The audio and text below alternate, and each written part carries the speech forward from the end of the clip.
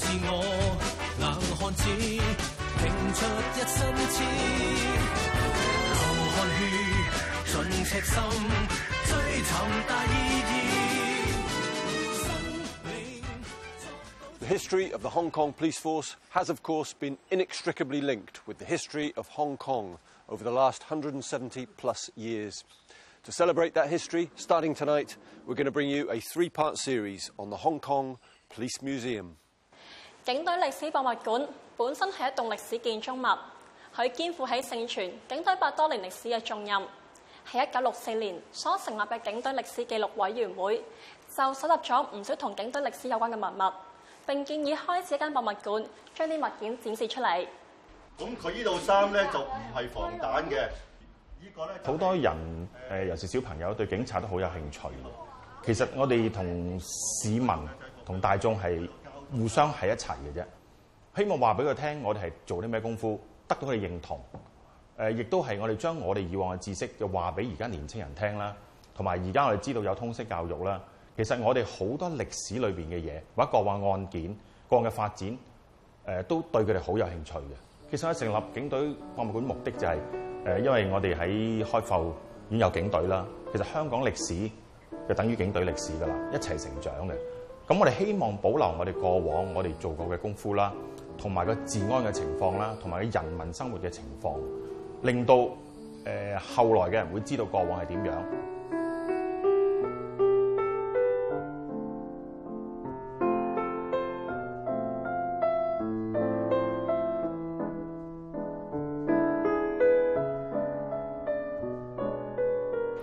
我哋沿途行嘅時候，喺櫥窗度都見到唔同時代警察制服喎。係啊，其實我哋見到18、19世紀咧，最初係大頭綠衣啦，大頂竹帽，着對布鞋開始，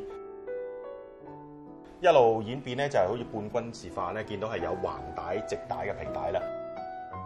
因為去到近代咧，就係以舒適同埋好平民化為原則嘅制服啦，可以見到嘅嚇。遊人穿梭喺博物館中。 不但對警隊歷史同埋發展會有更深嘅認識，亦會被每件展品背後嘅故事深深吸引。Bonnie，你有冇見過呢件我哋警察當年嘅設施咧？我就冇用過啦，但係我知道咧係以前警察專用嘅電話箱嚟嘅喎。係啊，嗱呢條鎖匙咧就開呢電話箱嘅，係1978年發俾我嘅。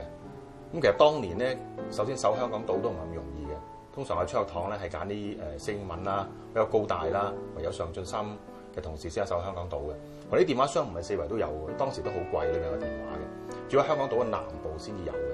咁啊，當年我哋尤其是我哋做係反偷渡潮嘅時期咧，經常使用呢啲電話啦。譬如話拉到人啊、求救啊、通知總部啊，都用呢啲電話嘅。咁但係每一隊得一條鎖匙嘅啫，因為你擁有一條鎖匙嘅話咧，全個香港南部嘅電話都用得到嘅。咁到80年代後期已經唔用呢啲電話㗎啦。 咁到90年代初期嘅時期咧，我喺香港島巡邏嘅時期咧，仍然發現有個電話箱咧，就喺大潭同埋黑蘭道上面，每度有一個。咁我通知總部咧，就所以掘咗佢翻嚟，一個就擺一間總部，一個擺咗呢度啦。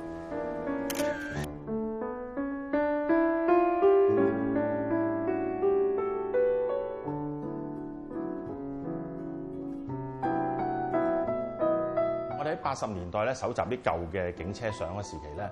咁我哋就揾到一張相咧，就係個山東嘅警察咧，就企咗喺一架警車上邊。咁我覺得好得意咧，將嗰張相同埋嗰個山東警察好高好大咁樣。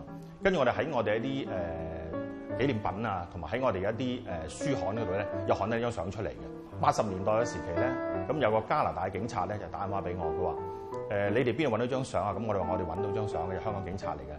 佢呢個我爸爸嚟嘅咁樣。咁之後咧就問我攞張相啦。 咁其實佢而家仲喺加拿大做緊警察。咁之後咧，我哋20幾年做咗朋友咯嚇。I'm sure that, like me, you find the history of the force very interesting indeed.